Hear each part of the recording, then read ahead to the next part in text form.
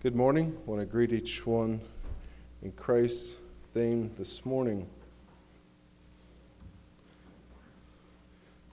This morning's message, I'm going to look at something you might seem kind of funny to you or maybe odd to talk about this, but have you ever been accused of being a negative thinking person, or maybe you've been accused of being too positive, too optimistic, can never see things for reality? I would tend to be accused of the negative side, the pessimist side, and I've talked about that before. But this morning, I want to think about it. I can't remember exactly who. I tried to look it up as I was studying this. I can't remember who I heard this talk about this, but I heard someone describe Old Testament law as negative law. And then they also described some of the Bill of Rights that the U.S. has similarly. And so that got me thinking, so that's where I'm going to go this morning. But before we go there, let's bow our heads for the word of prayer. Father, we come to you this morning. We thank you for each one that's here. We thank you, Lord, for the word that you have given us, preserved all these years. I just pray, Lord, this morning as we look into it, that we could understand it, accept it, and also to learn from it as we look at it this morning. I pray all this in your name. Amen. So, negative commands or positive commands. All of you here that have little children or had little children in the past, what percentage of no to yes would you say you have said? Does anybody want to venture? Just a rough figure. Is it over 75% no versus yes? Is it over 90%? Why is that? I had to think maybe that's why we enjoy when little children learn to do something new. When they learn to walk, when they learn to eat on their own for the first time, it's like there's finally something I can say yes about or give positive feedback. So when you think about the Old Testament, does it all feel negative to you? The commands that God gave? It might go partly with our personality, but we definitely are living in a time, in a culture that seems to be getting softer, if you know what I mean by that. They get more easily offended than they should. They don't seem to want to take on difficult tasks. People complain about microaggressions and offenses. They want more money for less pay. And an example of that, just this week, the United Auto Workers in Detroit were striking, wanting a 32-hour work week. So we definitely are seeing around us a culture, people only wanting positive affirmation, never wanting any negative affirmation, if you want to say it that way. So when we think about negative versus positive, I'm going to look at the U.S. Bill of Rights. How many of you here know a Bill of Rights right offhand? Sometimes they're just called amendments. The Second Amendment. Everybody knows what the Second Amendment is? Someone want to say it? The right to bear arms. Fifth Amendment, that's a really popular one. It's thrown around a lot. The right to remain silent. So I'm going to look at the different ones because there's a lot of them here that I'd never really read, looked at. To think about this positive versus negative, because then we're going to look at the Old Testament, the Ten Commandments. We're not going to look at all of the law of Moses. We're going to look at the Ten Commandments. And we're going to see similarly more negative than positive. And like I said, what's negative? It says, don't do this. What's positive? It says, do this. And maybe you've thought that positive laws were better than negative laws.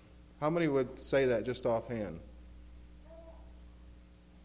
You say a positive law seems better than a negative law. And maybe when you come away this morning, you'll still think that, and that's fine. Maybe you'll say, well, I prefer negative laws. Or maybe you say, I'm grateful for both of them. So when we look at the U.S. Bill of Rights, the first one forbids the government from restricting expression and practice of religion. So that's our rights to be able to say a lot of things, do a lot, verbally express a lot of things, and not be prosecuted or imprisoned for it. Then the second one, like I said, is about the right to own a firearm. Number 3, the Third Amendment, is that nobody in the U.S. could be required to house a soldier. And I think that one got really trampled on and pushed to its limits during the Civil War. If you read history with the Mennonites in Virginia, a lot of them had their houses taken, their farms. The soldiers would come through and just take what they wanted to. But that's why the government had set that up, was to try to protect the citizens, the people of the country from that. Number 4 is one that if you follow court cases, criminals, situations, you may have heard this one. It restricts the government from unrestricted searches and seizure of property.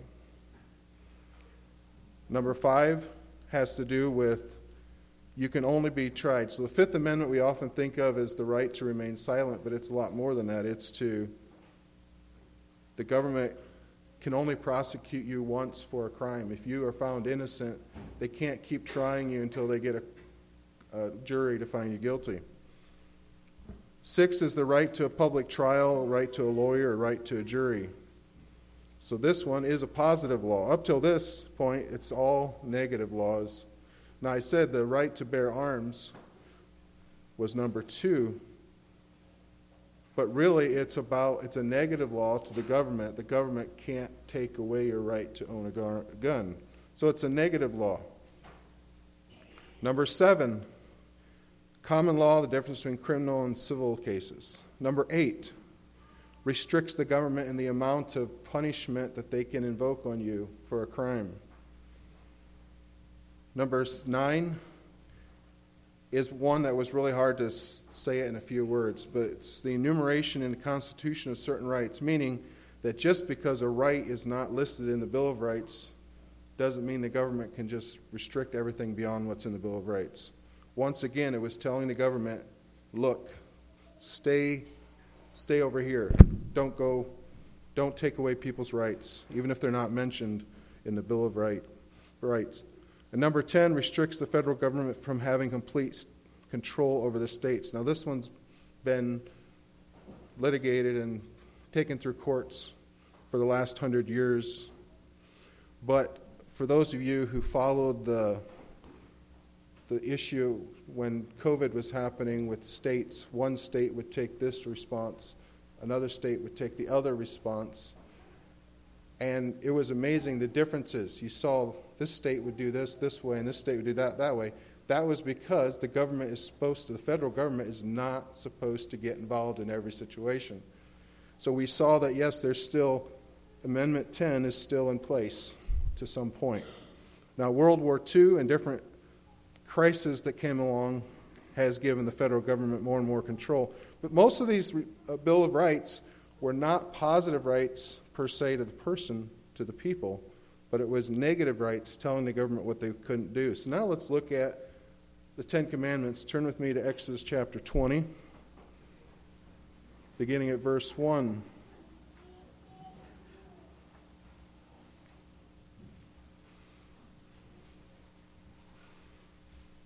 Exodus 20, verse 1. And God spake all these words, saying, I am the Lord thy God, which hath brought thee out of the land of Egypt, out of the house of bondage. Thou shalt have, and now here we start, commandment number 1, thou shalt have no other gods before me. A negative command. He's not saying that you should have me as a god, but you shall have no other gods. It's a negative command. Thou shalt not make unto thee any graven image, or any likeness of anything that is in heaven above, that is in the earth beneath, or that is in the water under the earth.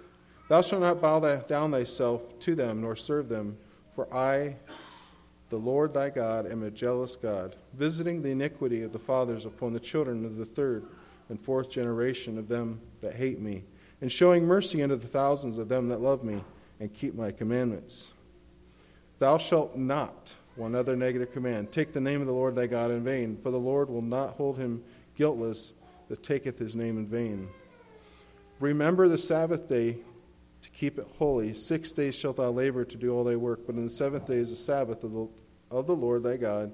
In it thou shalt not do any work, thou, nor thy son, nor thy daughters, thy manservant, nor thy maidservant, nor thy cattle, nor thy stranger that is within thy gates. For in 6 days the Lord made heaven and earth, the sea, and all that in them is, and rested the seventh day. Wherefore the Lord blessed the Sabbath day and hallowed it. Here was one of the exceptions. It's a positive command. It was to remember the Sabbath. And if we think about it, this is one of the differences between the Old Covenant and the New Covenant. As far as I know, we do not have a positive command when it comes to what day we are supposed to worship. And that's why you do have disagreement in churches today, in the Christian sect. Should it be Saturday? Should it be Sunday? Could it be Monday, Friday? Does it have to be a certain day? And I don't see in Scripture that in the New Testament we are commanded to do a certain day. But I believe we are still called to set a day aside and to rest, because that is a commandment from the beginning. Honor thy father and thy mother, that thy days may be long upon the land which the Lord thy God giveth thee. Another positive command. So now we've had a number of negatives. We had 2 positives. Now we have some more negatives. Thou shalt not kill. Thou shalt not commit adultery. Thou shalt not steal. Thou shalt not bear false witness against thy neighbor. Thou shalt not covet thy neighbor's house. Thou shalt not covet thy neighbor's wife, nor his manservant, nor his maidservant, nor his ox, nor his ass, nor anything that is thy neighbor's. And I'm going to stop there. So it's interesting. Most of the law here is negative. 8 out of 10, I would say. So why does God favor negative law over positive? Does this mean that God is a negative God, only worrying about what we shouldn't do, rather than worrying about what we should? I don't think God is a negative God. We look at what all God created. If he was only a negative God, why would he have created such beauty for us to enjoy? That really, the stars in the sky, the moon, we saw the moon on our way to church this morning. Does that moon really serve any purpose for our daily lives beyond the beauty that it gives us? I'm not aware of it. I know it affects our tides, but could we live without those tides? God created beauty. I believe he is a God that wants good for us. In Genesis 1:31, everything God created, he said, was good. But once again, then, let's turn to Genesis chapter 2. I want to look at that. The first commandment,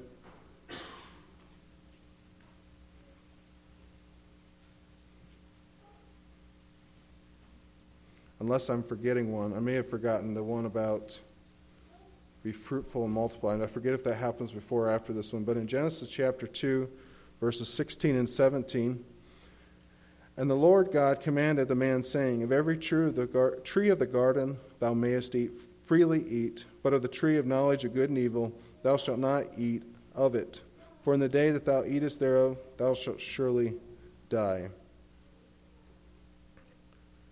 Now, God didn't say that they had to eat of the fruit of the trees, but he said you may. But he definitely said, you may not eat of this one tree. So once again, it sounds similar to the law, to the 10 Commandments that God would later give. So why does God do that? The culture around us accuses us as Christians as often being negative and only doom and gloom rather than positive. But I do want us to think about the culture around us right now. What are they pushing? They're pushing homosexuality. What comes from that? No children come from that. So that's not positive. That's not creative. Abortion. They push abortion very strongly as a right, as a good thing for women, but as for the culture, for families, it destroys and is evil. Divorce is considered a good now, even in our culture. There are people promoting it as a good thing. But what does it do? Does it create or does it destroy? It destroys. It destroys families, causes financial loss. And I would say, by and large, less children result because there's divorce. And the latest one, the trans movement, is even worse. They claim to create things or to come up with new things, new genders, but yet I believe the movement only destroys and removes things. They don't create things. What about Jesus? Was Jesus positive or negative in his commands to us? A lot of times people that are on the edge of rejecting, some of them have. Some are atheists and have rejected God altogether, but others, maybe they haven't rejected God, but they talk about that they separate the God of the Old Testament from the God of the New Testament. They say it can't be the same God, or why did God change so much? And I don't think God changes. And we know that Scripture talks about that, or Jesus talked about when he was here, that the Father and he are one. They're the same. If you've seen me, you've seen the Father. So if Jesus appears to us in a more positive way than God does, I think it's just our understanding who Jesus is and our understanding of God is that might be incorrect. So I'm going to take, for the rest of the message, you can turn with me to Matthew chapter 5. It's not the only place Jesus gave commands, but it's the largest one. And when you think of the Sermon on the Mount, do you think of positive commands or negative commands? Without looking at it, what would you say is the most?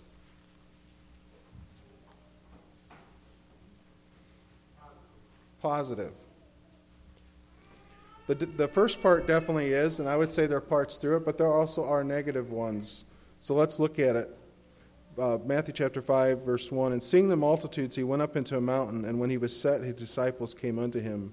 And he opened his mouth and taught them, saying, Blessed are the poor in spirit, for theirs is the kingdom of God. Blessed are they that mourn, for they shall be comforted.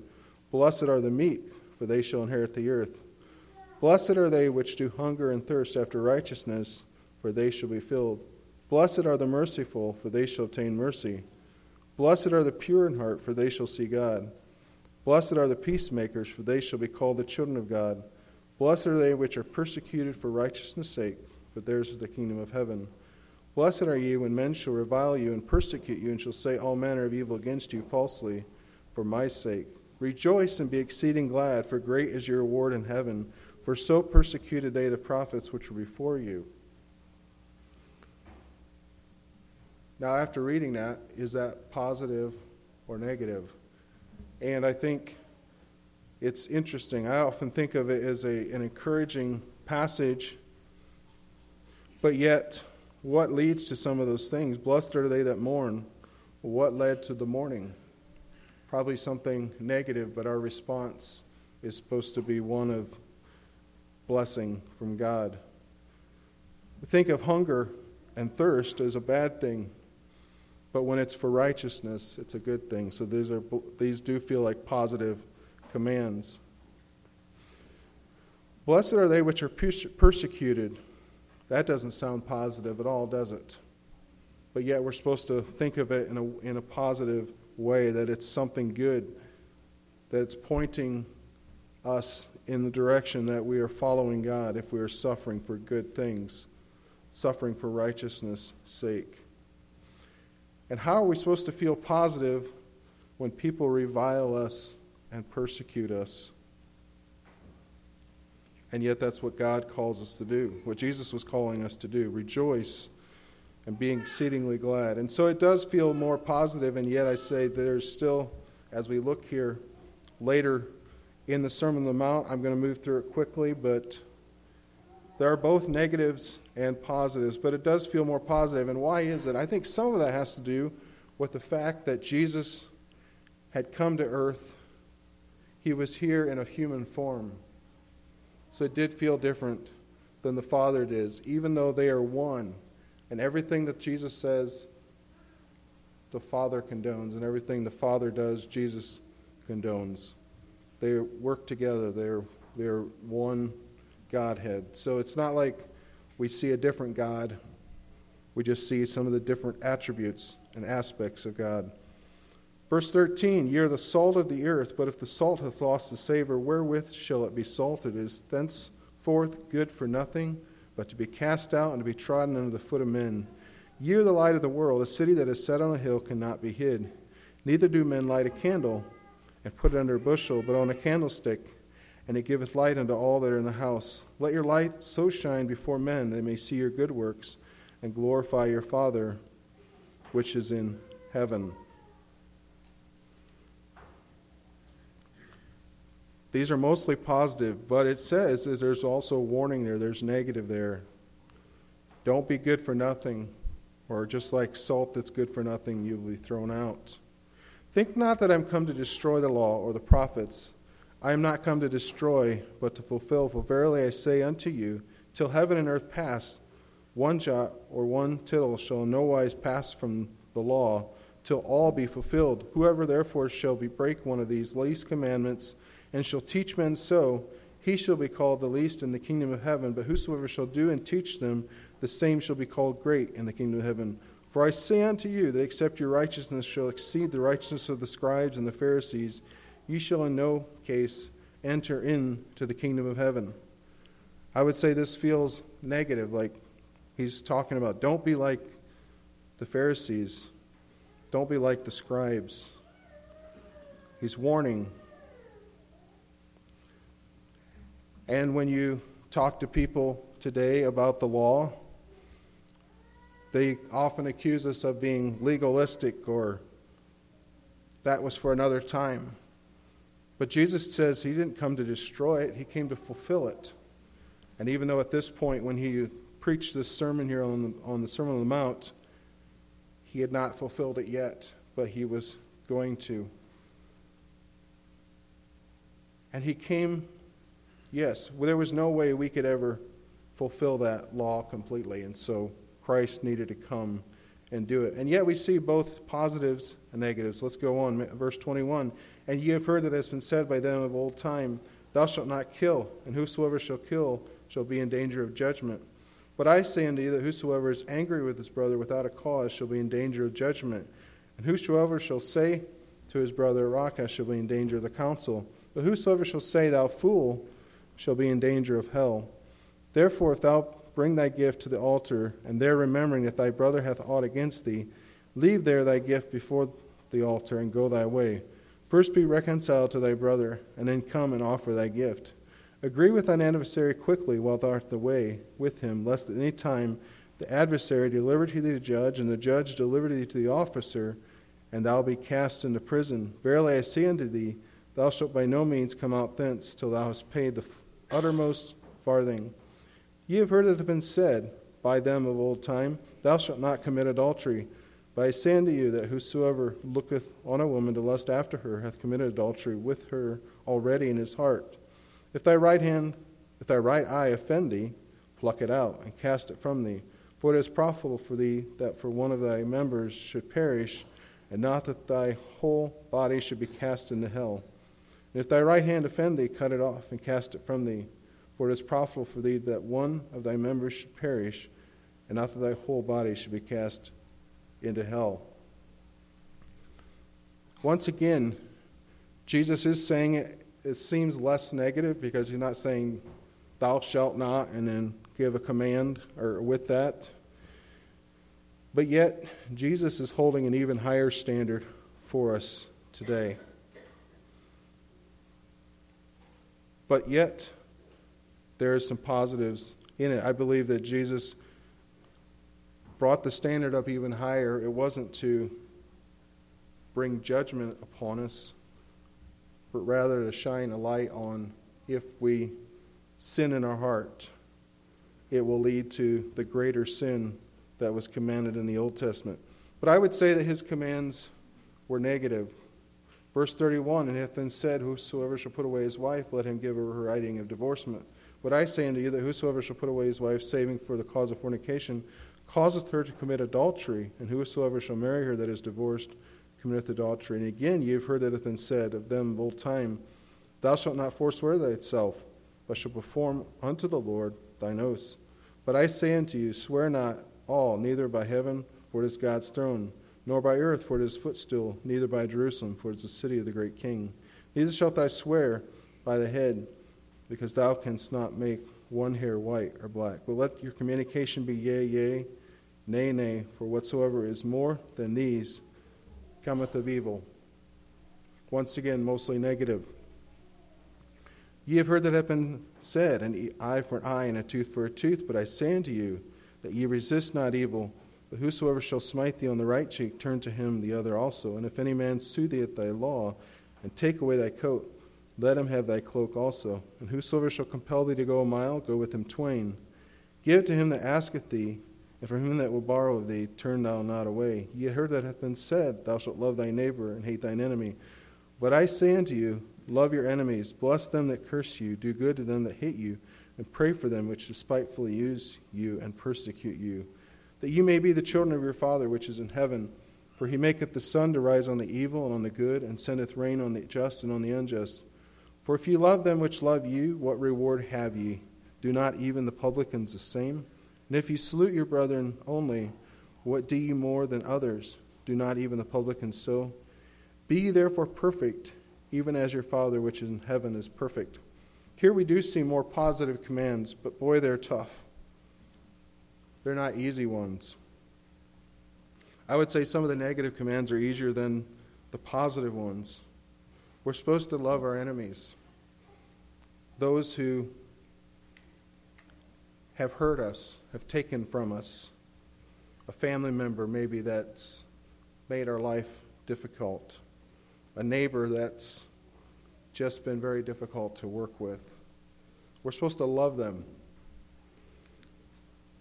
So in the Old Testament, it was don't kill, don't steal, but you could sure have a quarrel with your neighbor. You could sure have hard feelings towards him. But now we're not even supposed to do that. We're supposed to love them. So I would say the positive commands are even harder than the negative ones. So going back to the question I asked at the beginning, why would God give us negative commands versus positive ones? And I think it goes to the fact that he wanted us to have choice and freedom. And the reason I read the Bill of Rights, the U.S. Bill of Rights, I believe that in the past, I don't know about today, but in the past, the U.S. has been considered one of the freest countries to live in the world, with the most freedoms. I believe that living a godly life for Christ, for God, is also gives us some of the most freedom. It seems counterintuitive to our human minds at times. How could living in obedience to the Ten Commandments, to the Sermon on the Mount, bring freedom? And it's because that when we live our life just doing whatever we want, doing whatever we please, often brings us into an incredible amount of bondage. And so those negative laws actually bring about freedom. And I would say it this way, when you look at, just like you do with the U.S. laws, the Bill of Rights, most of those are aimed at the government saying, Stay over here. All this over here, that the people have these rights. And the same thing with God, with us. God says, these things are over here. Don't do them. But all these things over here, if God would only give us positive commands, how many commands would he have to give us to cover everything that we are allowed to do? And so he says the negative. He says what we shouldn't do, allowing us the freedom of all the others. When I look across the church this morning, I know people may accuse us of having tight standards, but when it comes to clothing and modesty, we have negative commands, I believe. We do not have positive commands, and that's why when I look across, I see many different styles of shirts, of dresses, colors. Why is that allowed? Why can you be here this morning and be living up to a standard even though you look very different? It's because of negative commands that allows you the freedom to do all of this over here, as long as you avoid immodesty and similar issues, gaudy clothing, things that are not godly. In closing, I want to read a couple more passages. Go with just continue there where we were, Matthew chapter 6. How do we deal with the people in the church that we disagree with when it's on issues that are not dealing with sin but just differences of opinion? Take heed that you do not your alms before men to be seen of them, otherwise ye have no reward of your Father which is in heaven. Therefore when thou doest thine alms, do not sound a trumpet before thee as the hypocrites do in the synagogue and in the streets, that they may have glory of men. Verily I say unto you, they have their reward. But if thou doest alms, let not thy left hand know what thy right hand doeth, that thy alms may be done in secret, and thy Father which seeth in secret himself shall reward thee openly. And when thou prayest, thou shalt not be as the hypocrites are, for they love to pray standing in the synagogues and the corners of the street, that they may be seen of men. Verily I say unto you, they have their reward. But thou, when thou prayest, enter into thy closet, and when thou hast shut thy door, pray to thy Father which is in secret, and thy Father which seeth in secret shall reward thee openly. But when you pray, use not vain repetitions as to the heathen, for they think that they shall be heard of their much speaking. Be not ye therefore like unto them, for your Father knoweth which things ye have need of before ye ask him. And then I'm going to skip down to verse 12. And forgive us our debts as we forgive our debtors, and lead us not into temptation. I'm sorry, I must have wrote down the wrong verse. It goes on then to say that we should forgive men, at the Lord's Prayer there. Talks about not laying up treasure in heaven. We should be careful. I know what I did. I wrote down the wrong chapter. Turn with me to chapter 7. That will make more sense with where my thoughts were. Sorry about that. Chapter 7, verse 1. Judge not that you be not judged, for with what judgment ye judge, ye shall be judged. And with what measure ye mete, it shall be measured to you again.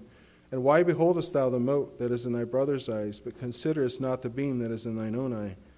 Or how wilt thou say to thy brother, let me pull out the mote out of thine eye, and behold, a beam is in thine own eye? Thou hypocrite, first cast out the beam out of thine own eye, and then thou shalt see clearly to cast out the mote out of thy brother's eye. Give not that which is holy unto dogs, neither cast ye your pearls before swine, lest ye trample them under their feet, and turn again, and rend you. Ask, and it shall be given you. Seek, and you shall find. Knock, and it shall be opened unto you. For everyone that asketh receiveth, and he that seeketh findeth, and to him that knocketh it shall be opened.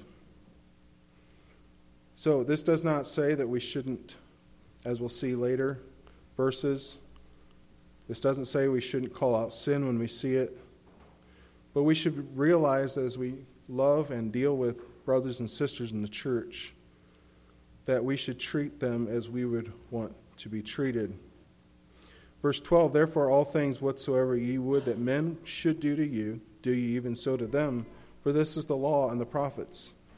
Enter ye in at the strait gate, for wide is the gate, and broad is the way that leadeth to destruction, and many there be that go in thereat. Because strait is the gate, and narrow is the way which leadeth unto life, and few there be that find it. Beware of false prophets which come to you in sheep's clothing, but inwardly they are ravening wolves. Ye shall know them by their fruits. Do men gather grapes of thorns, or figs of thistles? Even so every good tree bringeth forth good fruit, but a corrupt tree bringeth forth evil fruit. A good tree cannot bring forth evil fruit, neither can a corrupt tree bring forth good fruit. Every tree that bringeth forth not good fruit is hewn down and cast into the fire. Wherefore by their fruits ye shall know them. So there are times when we disagree with a brother or sister in the church, but maybe we need to give them some grace, some mercy, as we wait to see the fruit. I'm not talking about sin, open sin, when they're sinning openly against God's word. But times when there's disagreements, we may need to allow some time to pass. Verse 21, Not everyone that saith unto me, Lord, Lord, shall enter into the kingdom of heaven, but he that doeth the will of my Father which is in heaven. Many will say to me in that day, Lord, Lord, have we not prophesied in thy name, and in thy name have cast out devils, and in thy name done many wonderful works? Then will I profess unto them, I never knew you. Depart from me, ye that work iniquity. Therefore, whosoever heareth these sayings of mine and doeth them, I will liken him unto a wise man which built his house upon the rock. And the rain descended, and the floods came, and the winds blew and beat upon the house, and it fell not, for it was founded upon a rock.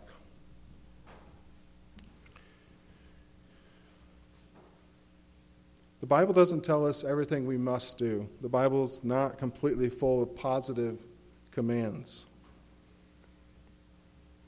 And so how do we deal with disagreements? But when it comes to the church, let me turn with me to 1 John chapter 3. We see the biblical command of how to deal with these things. 1 John chapter 3.